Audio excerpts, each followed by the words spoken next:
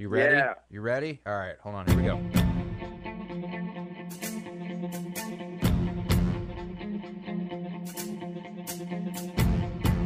What's going on? This is the My Aggie Nation podcast. I'm Travis Brown with the Eagle, and we have two great interviews with former Texas A&M players for you today. First, we'll talk to former Texas A&M safety Leon O'Neal about the Aggies' past season and where they go from here to improve on their 5-win season this year. And then I'll talk to former Texas A&M basketball player Mark French about the Aggies' season so far on the hardwood and where they can improve to make the next steps to that NCAA tournament. But first, let's hear from Leon O'Neal.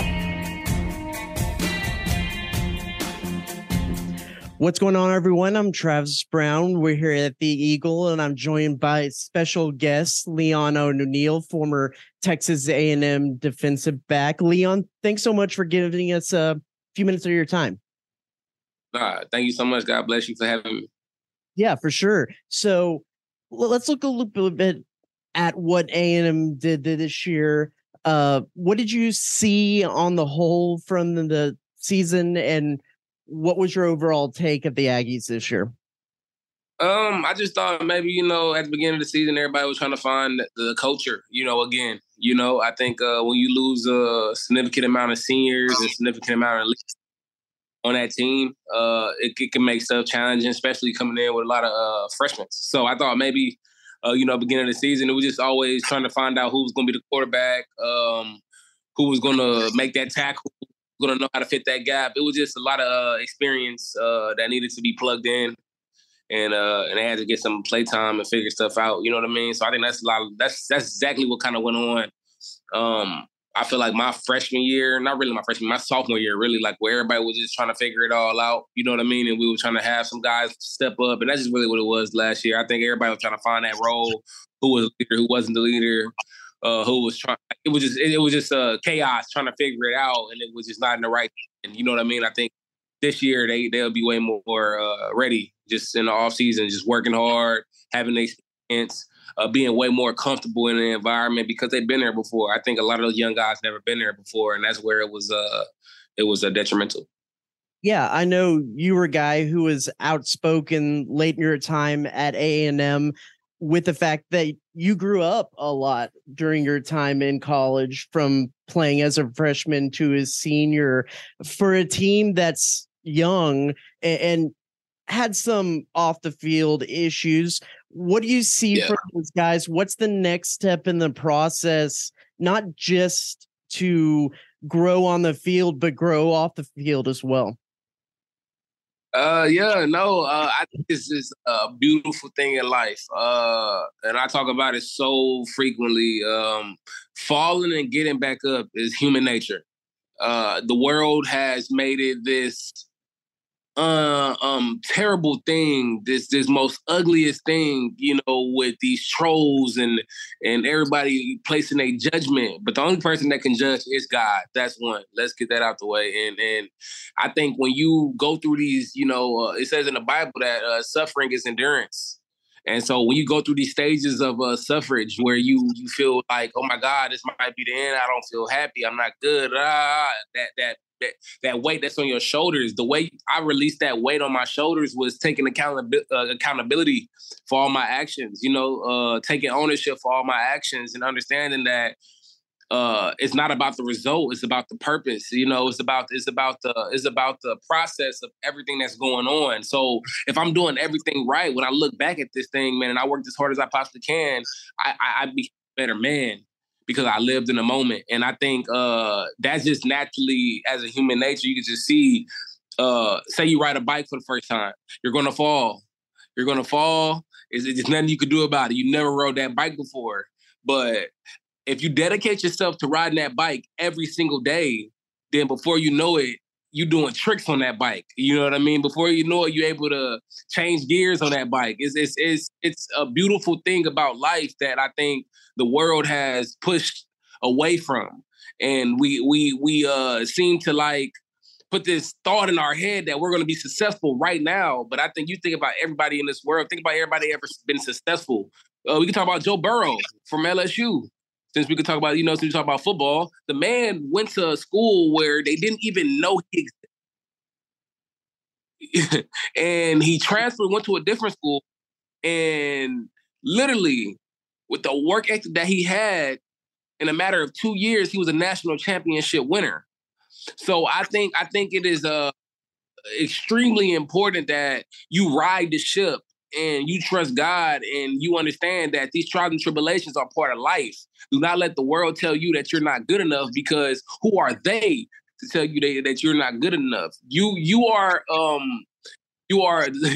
say the Lord's child, and you control all of your judgment. And I think God has shown me that numerous times in my life, where failure has never, ever, ever been the last destination. It always has been a seed grown with failure, and you seem to grow like rapidly because you understand you do not want to go back to that situation, and certain things and got certain experiences from that situation that help you grow. So I think it's so beautiful that they went through these bumps and bruises, because it's going to be a light at the end of the tunnel, guaranteed. When you working as hard as you possibly can, but you're not. Those kids played hard with a lot of heart. Their heart got broken numerous times this year. I can tell you that it's going to be amazing breakthrough for A&M, because people stuck together and people stayed on course. Now, I understand the transfer portal going on right now, which can definitely hurt A&M, but it also can very much so help A&M if they grab the right people from the transfer portal, because you got to understand, some people in that portal know what it feels like to fail. And I'm sure they're gonna grab the right people with the right character that's gonna help this school do what it needs to do. I don't care about 5 stars. I don't care about stars at all. I could care less. I just use my language. I don't give a shit about it. I think it's all about men coming together and doing their damn job and understanding what the main result is, but living within the moment. Living with purpose, living within the process. That's what life all about. And it says it way in the Old Testament, man. No matter what you're doing in life, if you do it within God and you do it with everything you have, whatever the results is does not matter. It's who you become within that matters. And so I think that's how you become a man. And when you become a man, certain things happen in your life that you are very, very proud of. Glad you went through certain things you went through. Exactly. So let's look a little bit individually at the defense, both the secondary and the run defense. Secondary had a good season this year. What did you see from an X's and O perspective from DJ Durkin and what those guys were able to do in the secondary?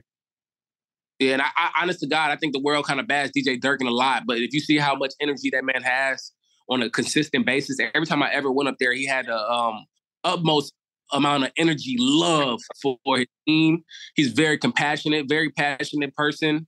He loves what he do. He loves his job, and you could tell he loves those kids and loves those players, that he has. So that's first thing first. They all say good things about Durkin. I could tell you that a 3-down lineman is very different going face to face with a Jimbo Fisher's offense. That is a conservative offense. I think Durkin has seen what it can be like with a Lane Kiffin offense, very fast tempo, fast pace, and I think you would say much more productive on a scoring standpoint. But when you're dealing with a Jimbo Fisher, it's a little different. Durkin did a lot of great things in turnovers, and those guys got after the ball really well, and I'm very about that, but I know Durkin is obviously very, very, very intellectual and very smart. He's going to change certain things that he's doing. The 3-down lineman just wasn't a good result here. They ran the ball very, very, very hard this year against us and down our throats. And I know he didn't like that, but it's also because you got these young guys. I would say if we had older guys in the D-line position, the 3-down lineman wouldn't be a problem, because people know how to fit gaps, know how to fight off blocks. You have freshmen, young guys, young men trying to figure it all out their first year, and they're getting pushed around. And so that's just what it was. And I think, like I said, he's very intellectual. He'll change stuff around. Yeah, for sure. You hit all of that. So let's move over to the offense. What do you see from Connor Wegman, Evan Stewart, Moose Muhammad, some of these guys that are the building blocks for the future? Yeah, I love football because the stuff that's easy to see is easy to see. And Evan Stewart, but when I seen him in spring, he has always impressed me. Very confident kid, has a lot going for him. Great head on the shoulders. Great head on the shoulders. Do not get weary in situations. Do not get too flustered. Very much so a competitor, but he has fun when he played the game of football. Connor, he from the same district I'm from in Cypress. And you see, we doing some things now. Got Connor at A&M, and then you got Harold Perkins at LSU, who also doing some things out of Cypress. So, like I said, just real confident players, both of those guys. I think that connection is going to be amazing. But hey, I think maybe if Ainias don't go in the draft, it's going to be very dangerous. Revenge year, defeating the injury, and that'll be special. But I think this O-line we have showed some signs of major maturity, whether people like it or not. They have showed signs of major maturity these past, I think 2 games, you could say. And I'm excited. I'm super excited to see them, fight back. Fight back. You naturally mature. You naturally mature with experiences. That O-line is getting the getting the experience they need. And I think they'll be ready more so next year than any year. And the biggest thing this year is staying healthy. But we got the pieces. We got all the pieces in play to go be successful. We look at Moose. I didn't even mention Moose. Moose has been phenomenal. I'm a little upset he never got that opportunity early, but I think he had to mature. And that's literally what Moose is a perfect example of experience, maturity, and understanding that you're going to have some ups and downs on the way up. He's a perfect example of that. I think he's a very good role model for a lot of young guys coming in at the receiver position, really at any position, to see that if you stay the course, because Moose could have been transferred. Let me tell you this from, just Moose, me and him had many talks, and Moose could have been transferred. He been, felt like he wasn't loved enough. He been felt all this. I told him to stay the course 100 times. We had 100 talks. I was a big mentor for Moose. I think Moose is going to do a lot of great things, not just at football, but life with his mentality. It is so beautiful to watch Moose do things he's out there, but I know he can do it. I've been watched it happen, but he just wasn't consistent. But watching it LSU game, you can see a star blooming every week, every single week. And I'm super excited for Moose. And like I said, Evan Stewart and Connor and them other young pieces that we have who are going to, expose their stardom real soon. So on offense and then on a defense, give me one MVP for both sides of the ball in your opinion. Got to start with the quarterback on offense. I give Connor the green light to be the MVP of everything. He need to take more demand, even though I think he's young. But this year, it got to be a big step of taking demand and being, more consistent. When an O-line not blocking, hey, I love y'all. Let's go. Let's work. Like that type of mentality that he needs to have, going in. But that's MVP on offense. I say defense. It'll be a joke if I don't tell you who step up in a leadership role on defense, and it has to be either Fidel Diggs or it has to be Adrian Cooper. And that's just me telling you, I think Fidel Diggs has been doing a good job this year of leading and pushing people, but I think Coop is the linebacker. He's the one that talks to the front level and the back level, the third level. So I mean, like that's just it. That's the guys. I think that's gonna get the guy get this thing rolling, and back where it's supposed to be. You know what I mean? Yeah. And you've mentioned it throughout this whole thing in pieces of parts, but what is the key to taking the next steps for this program moving into next year? Off season. You don't win games during the season just miraculously with heart and stuff. Sometimes you do, but off season. It comes down to off season. When you want a goal like the national championship, it has to happen in the off season, and it don't stop. The off season is just the start. Within the season, you're still grinding mentally and physically to figure it out. So like you got to have extra meetings. meetings that like we would set up meetings when I played when the coaches didn't even know we were setting up meetings. Like that's the stuff that we was on. I was so hungry and dedicated. Before Bama game, I was my last time playing Bama. Y'all think I'm finna BS? We're gonna meet as long as we need to meet, so everybody know their X's and O's. Because we call it MAs. Missed assignments lose football games, whether people like it or not. And then that missed assignments make other people that's watching blame the person that's not even their fault.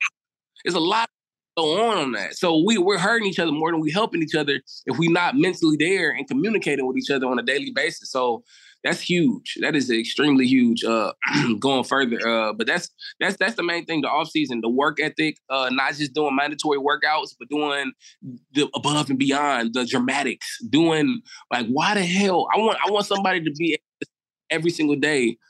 Why the hell is this guy still grinding like this? Why? And then other guys look around and be like, you know what? I feel some type of, what's the word I'm looking for? I feel some type of like, I feel a little guilty because I'm not working the same way he's working. And that's how you build a team. You need somebody that's going to go in there and do that. You need somebody that's a vocal leader and say, hey, I'm working out at 5 o'clock in the morning. Do you want to come with me? Oh, but we got Coach Red tonight. We got to work, Coach Red later that day. I don't care. I'm working out in the morning. Are you coming? So now you did 2 workouts within that day. Your body naturally is going to get better. You're going to physically grow and develop. You see what I'm saying? Life's going to slow down for you. Now, the mental aspect with film and understanding X and O's, understanding personnel, that comes within. Call Durkin, ask questions, then talk to your team about certain things. Do not give up on the learning process. I am not in the league right now, but am I stop learning? No. Because a phone call can happen at any time. So you have to always be ready. And the more you brain there, you grow. So, like I said, a brain has what it got, 85 billion neurons in our head. I think that's about right. And we got so much information. Our brain is a sponge. Every second of the day, our brain is a sponge. What we take in, whether negativity, positivity, whether good, whether bad, whether informational or not informational, matters. You see what I'm saying? And so, yeah, you can go hang with those girls. Yes, yeah, you could go to that party and stuff like that. But if you're partying and you're doing all that stuff 80% of the time, and your 20% of the time is just football in the off season, do not be mad. The team is 5-7 come game time. Just don't be mad. I don't want to hear no fussing. I don't want to hear portal. I need you to grow up as a man right now because it's not just football you playing for. You playing for your family. You know what I mean? And that's huge. Yeah. So what does the near future hold for you? I know you talked a little bit about being ready. Was that hold for you? I'm super excited. I think I've been blessed to play this game of football for so long as I have. It's a 1%er game right now. I'm 23 years old. I'm turned 24. My bad. December 23rd, I turned 24. And I think me being home after tearing my groin in the NFL completely shutting me down. I'll get an opportunity again this next season coming up on a 90-man roster again. Literally the same stuff I did with the Niners going through training camp. But I didn't get to play preseason. Me not being able to play preseason was me not being able to show how talented Leon O'Neal is, Wake 'em Up is. You know what I'm saying? I'm very humble, but I know what kind of stardom I have. I know what kind of leader I am. I know what kind of man I am. And I will never, ever let a logo, I will never, ever let media change how I believe in myself. I just think that's huge.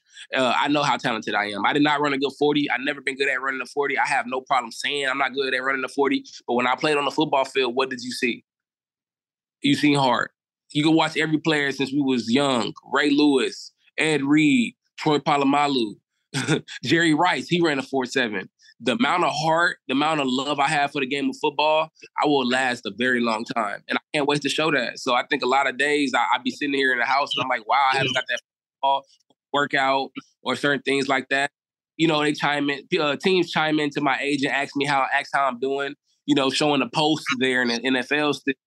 But I am very, very happy to know that it does not work or does work. I am at peace, man. I'm at peace. I open the Bible. I pray. I get close to God every single day. I love my family more. I'm around my family more. I've been playing very long. time, and I have realized that I have not been connected to the real world, problems that we have going on today. And so I think with my voice and my leadership and certain things that I have for myself, I can be a peaceful, positive person in this world every single day. I can motivate these kids, with these community times that I have, to help the community. I'm doing a lot of great things for the community, but I'm working out daily, consistently, and the NFL is coming, man. It's just all God's time. Man, Leon, I appreciate you giving a few minutes of your time today and breaking things down, and best of luck to you moving on in the future. Yeah, thank you so much. God bless you. Looking good, by the way, man. You've been using different shampoo or something. Thanks, man. I appreciate it. Thank you, Leon, and we'll talk to you again soon. A big thanks to Leon O'Neal for chatting some Texas A&M football. Now we talk to Mark French, former Texas A&M guard, as a part of a weekly installment breaking down the week that was in Texas A&M men's basketball. Here's the first edition of those videos that'll be on theeagle.com each week. What's going on, everyone? I'm Travis Brown with The Eagle, alongside our new X's and O's analyst, this time for men's basketball. This is former Texas A&M guard Mark French. Mark, how's it going, man? Hey, Travis. Doing well. Happy to be here. This should be fun. Yeah, as readers and viewers have known, we talked to Jay Arnold, breaking down a little bit of the X's and O's, a little bit of what it's like to be a college athlete at Texas A&M with Jay Arnold through the football season. We're going to do a little bit of the same thing with Mark French. Of course, Mark was a guard for the Aggies in Jimbo Fisher's first season in Aggie land. He also does some color commentary at times for SEC Network and 12th Man Productions when called upon that. Mark, give a little bit more of your background, how you got to A&M, your time at A&M, and then what you're doing nowadays with that fancy background behind you. Yeah, no, Travis. So yeah, it's great to be here. I didn't grow up in Aggie. I didn't even grow up in Texas. I grew up in Memphis, Tennessee, and so A&M. I knew what Texas A&M was, but I was really high school. My family actually moved here to Texas, and I ended up. I was getting recruited by some smaller schools, some Ivy Leagues. Some schools on the West Coast, and just kind of how things shook out. I had an injury right before senior year and kind of fell through the cracks a little bit, and ended up deciding to walk on at A&M. And my AAU coach at the time, here in Dallas, was really good friends with Coach Kennedy. And a good senior year in high school, and that kind of parlayed into that opportunity at A&M. And so I spent 3 years under Billy Kennedy. First year didn't play much. Junior year ended up getting put on scholarship. And by the end of the year, I think the last game of the year, I made my first career start in the SEC tournament in Nashville. Right after that game, really before that game, I knew Coach Kennedy was going to be let go. Anyways, that was frustrating for me, right? I climbed the whole ladder, kind of, in the last game, finally made a start and was in the mix. And then coaches let go, right? And I'm back at square one. And so Buzz came in, actually took me off scholarship, and then I ended up earning it back about halfway through the year as I started on like 8 to 10 games there at the beginning, and so got to see that whole coaching transition happen, and hopefully be at the time a senior voice for the team of leadership. And so got hurt about halfway through conference, and so I had to do rehab night, but it's great. I'm so in the system and the people, and I'm just excited to talk ball with you each week. This should be fun. So yeah, for sure. And how have you enjoyed doing a little bit of the television color commentary? Because I know fans will be able to see you on there a couple of those non-conference games early in the past 2 seasons. I had some people within the basketball administration reach out, and SEC Network sometimes needs help with those games that are before conference play. And so I just watered a little bit, right? It's a different thing where you're sitting courtside, you're analyzing it, you're on air, you got people talking in your ear. And so there's an art to it, but it's been really fun to just be back after a couple years of being away, kind of be back in the mix. And that's been really fun. I've enjoyed that for sure. So that, we talked about before we got started here, that is the beautiful skyline of my hometown, Dallas, behind you. What are you doing nowadays? Yes, I'm working in private wealth. My dad heads up a team here at Stifel Nicholas is the name of our firm. And so we work with a lot of corporate executives. My niche is in the energy space. So I'm just, calling on, setting up meetings, all sorts of things like that, and some investment banking stuff. And that's kind of the space I operate in within our team. It's just all the business development for the oil and gas executives. Great. Okay, so now let's get into that basketball. Texas A&M off to a so-so start this year. Their first net ranking was 120th, which is a lower than anybody would have liked to see. 3 losses so far in the season. Let's start with offense. What have you seen so far from the A&M's offense this year? It's different than in the years past with kind of the roster and the talent that they have, but it's been a little bit hit or miss. What have you liked or not liked about it so far? Yeah, I think you said it's been hit or miss, right? On the nights when it's on, they can score over 100 like they have once this year, or it can look really sloppy like it did this past Saturday in Fort Worth, right? And so, to me, I mean, as teams start scouting and players get scouted more throughout the year, you got to have variations to your offense. I think one of the biggest things that I would love to see develop just as a fan is that offensive identity. What is Texas A&M known as, right? If it's like Arkansas, we're going to get up and down the floor. Villanova, swing ball, back cut. Just developing an offensive identity, and always talk about, can we create basketball poetry? And a lot of times when I watch the Aggies, it's just this one-on-one, break a guy down off the dribble. All the other 4 guys are looking at the ball handler. And what I'd love to see is more ball movement and create that poetry where the ball is swinging around the arc. There's a drive, there's a pass to the corner, there's a one more. That beautiful basketball that we all love to watch. I'd love to see a little bit more of that. But I mean, right now, Travis, we're 245th in assists. So we have 112 assists on the season. Definitely that would need to rise. That's a sign that we're not sharing the ball, right? Or we don't have that continuity yet. A lot of transfers, they're kind of figuring each other out, figuring out the rotation as well as just played around with the rotation a little bit. But then at the end of the day, you also got to be able to shoot the ball. Basketball is about putting the ball in the hole. And, I think we're 32% from 3. That's 257th in the country. We're 52% from 2s, which is 161st in the country. And we only have, 461 field goal attempts on the year, which is 323rd in the country. So that tells me we're playing at a slower pace, but we're also not making shots at a high rate. So it really needs to be one or the other. We're going to play at a slower pace, but we're going to be really efficient. We're going to shoot high percentage shots and knock down the threes when we have them. Or we're going to play fast. We're going to have more attempts and maybe our percentage is a little bit lower. Overall, I think my assessment is I'd love to just see Aggies really develop an identity, an offensive identity that's part of their core beliefs they're going to have going forward. And I know some assistant coaching changes have kind of affected the offense the last couple of years, but there's way too much talent to have that assist number so I think they'll turn it around now.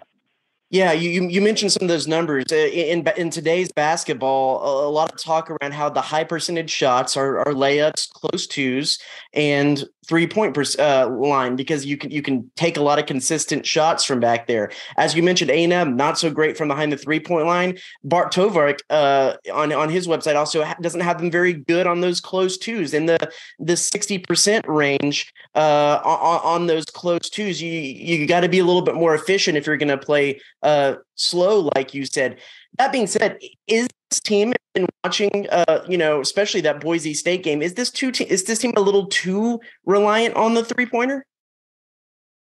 Yeah, I mean, I think at times, only too reliant if you're not hitting it. So if we could hit some more shots, it'd be nice. And we have guys that have shown that they can hit, right? And Hefner's, I guess he's been out a little bit, but Wade, obviously, Tyrese historically has been a good 3-point shooter. But really just like in today's modern game, Travis, it's all about spacing. If we're having 4 preferably 5 guys who can shoot the three. What does it do? Opens up the lane to drive. And like you said, it's those close twos, and that 60% number on close twos. I'd really love to see that around 75%. You know, those are the bunny layups we call, the floaters, the up and unders. I think 75% is probably, or even higher, is the mark of a really good team in that regard. And the point percentage, I'd love to see it jump. You know, what are we at, 32% right now? Even if we got it into that 35 to 38 range, I think you could see it translate to a couple more wins. But the reality is right now we're struggling to shoot. And so I don't know whether that's a system issue, a player's issue, but it's something that's kind of plagued us a little bit on and off for a couple of years now.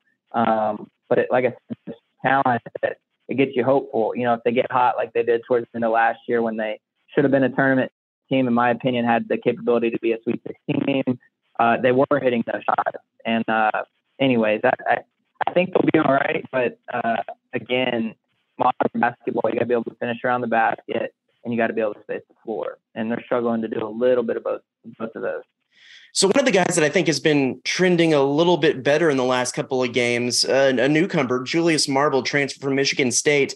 What have you seen from him so far, and how having 2 big body guys has helped the Aggies a little bit?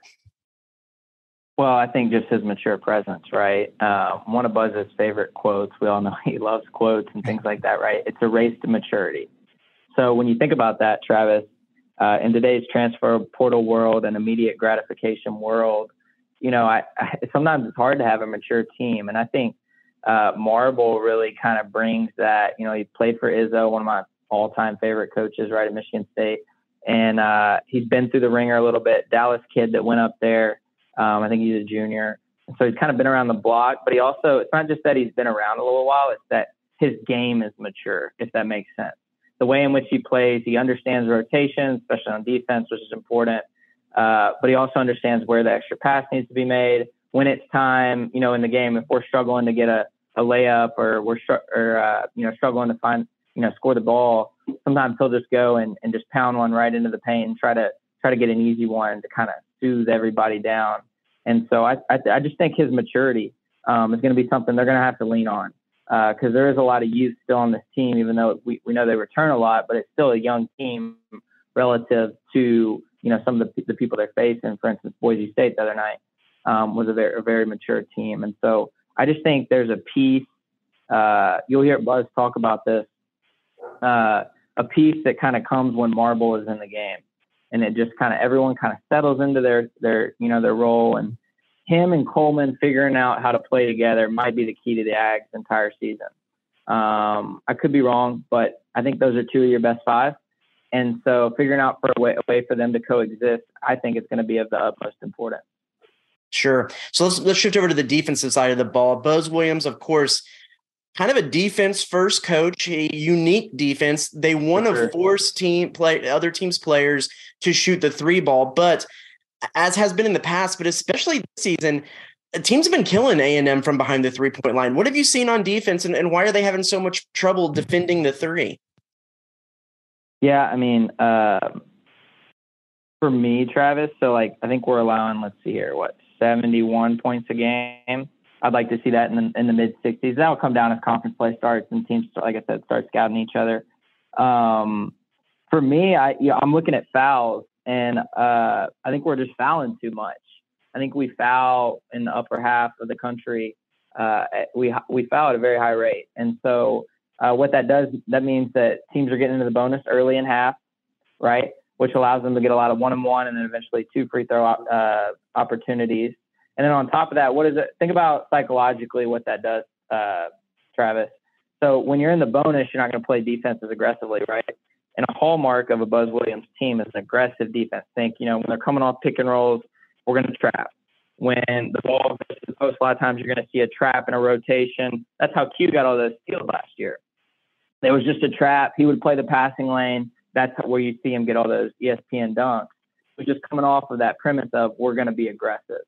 And I think one thing that happens when you foul too much is you're living in the bonus, and it takes away some of that aggressiveness that is really core to the identity of A&M, not just on the defensive end, but that rubs off on the offensive end, right? And so they got to learn to start playing without fouling. And then on the flip side, what do you want to do? On offensively, you want to be aggressive and get into the bonus before the other team. And so I think that for me, more than, maybe even more than the 3-point percentage being allowed is going to be is how they learn to play without fouling. For sure. When you look at defending 3-pointers, what is as a player, what is the kind of go-to mantra of making sure that you can prevent a guy from getting a contested 3? What do you do as a defender to make sure that they got a hand in their face, especially when you're in rotation? Yeah, I mean, I think it's doing your work beforehand, right? If you're in rotation, you're inherently already behind, right? Mm-hmm. And so I think some of that is dictating to the offense what you're going to allow them to have. And one thing I'm seeing from the Aggies a lot is this: one, they're jumping on every closeout, which I'm fine with. That shows effort. But a lot of times we're jumping, we're taking ourselves out of the play. And so instead of there's a shot being put up, right? Instead of going straight up and trying to contest, we're flying by. Well, what's that doing? A lot of times the opposing offense is just pump faking. They're driving in the lane. Now what happens? They're playing 5-on-4, and now they're spraying it out to the wing or to the opposite corner, and they're getting wide open threes. And so I think, for me, it comes back to discipline and daily habits defensively. They got to be more solid. I feel like sometimes we're chicken with our heads cut off a little bit. And some of that's good. And I think some of that is how the staff wants to play, and it's why they were so successful down the stretch last year. And even my senior year, that's how we kind of played, is this reckless abandon, just overwhelming energy, right? On a night-to-night basis, sometimes that energy is hard to cultivate because it's not the end of the season. You're not playing with your season on the line.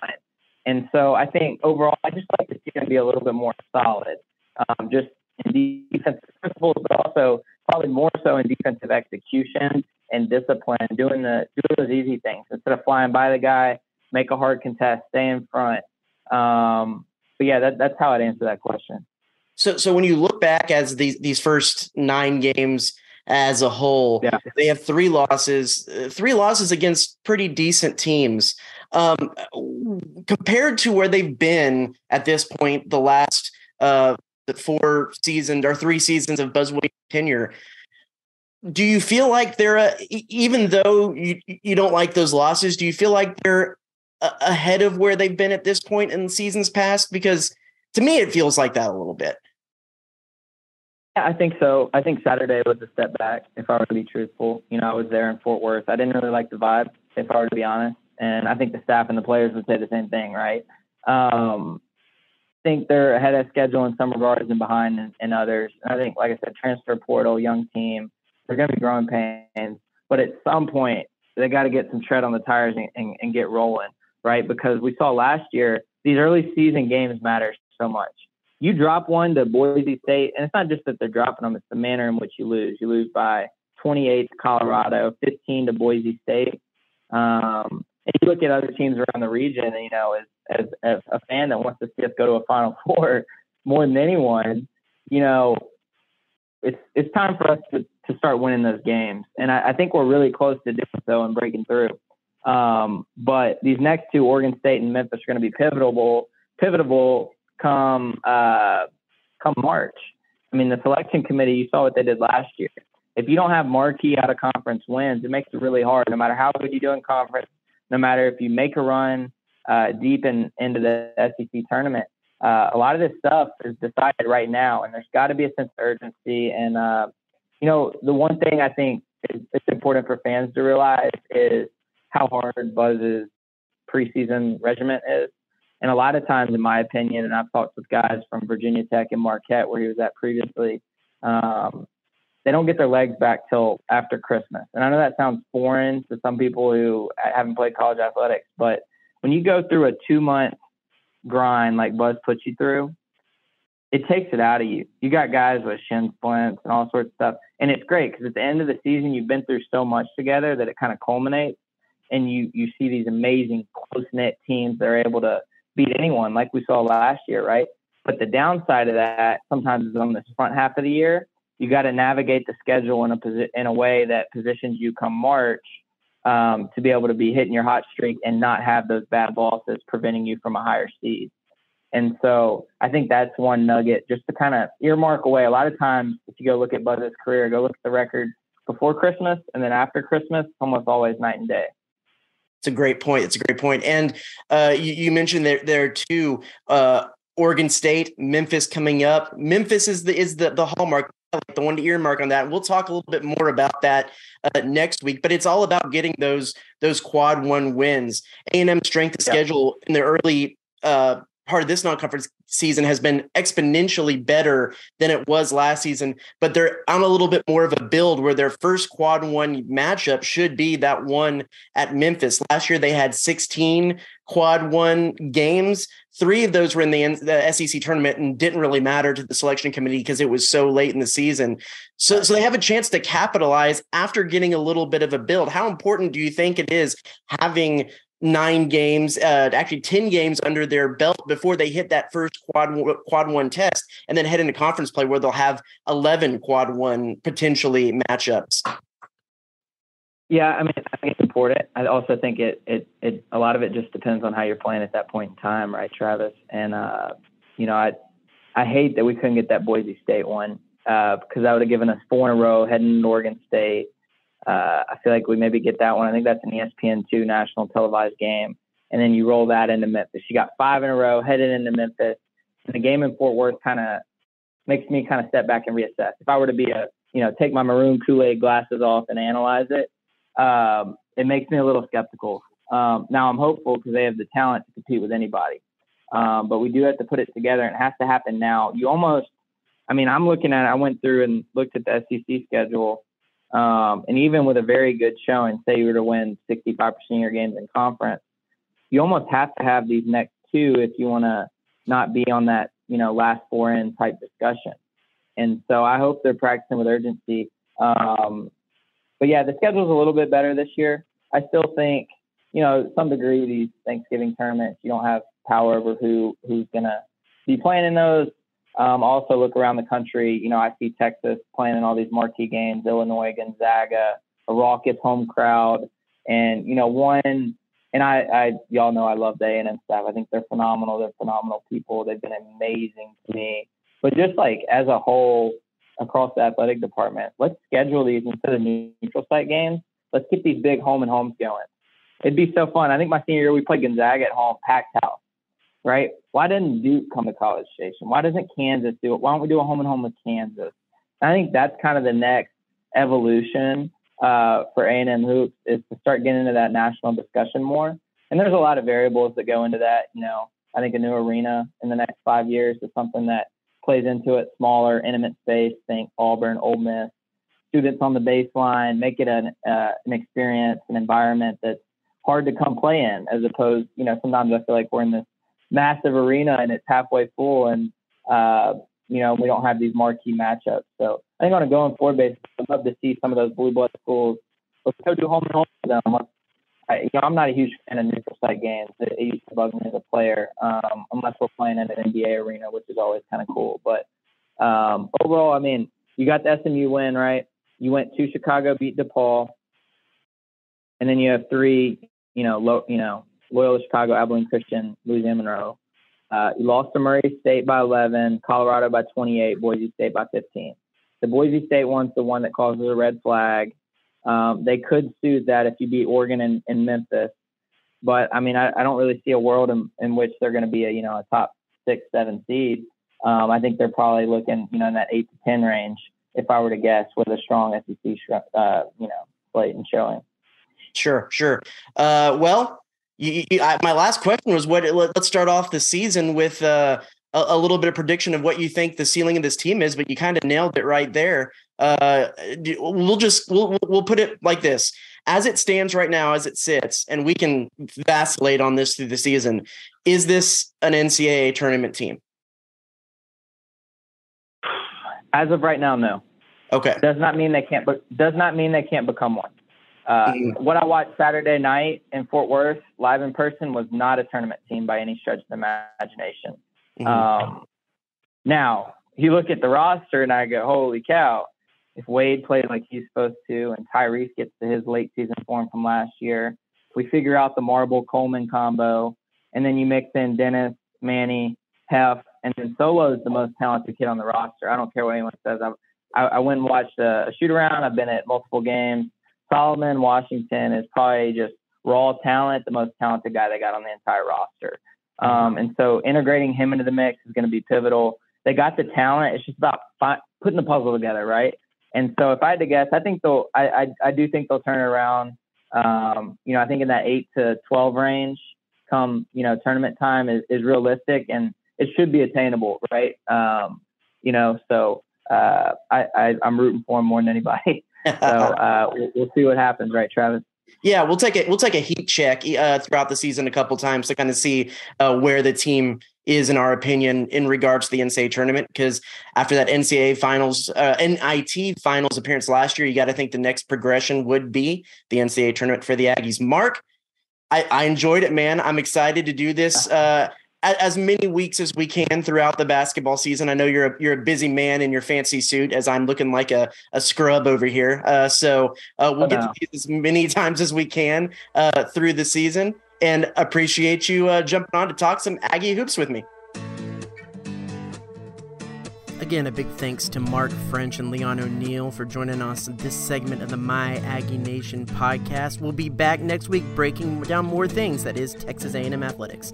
See you then. It seems like every day, everything just has a way to burst at the seams. But if we don't watch what we're doing, our hearts will get ruined by silly things. Good love ain't easy, girl, we know that's true. And if we wanna keep it, we gotta watch everything that we do, yeah. Don't wanna make sure, my baby, make sure you're sticking with me. Don't wanna make sure that we'll be all that we can be, all that we can be.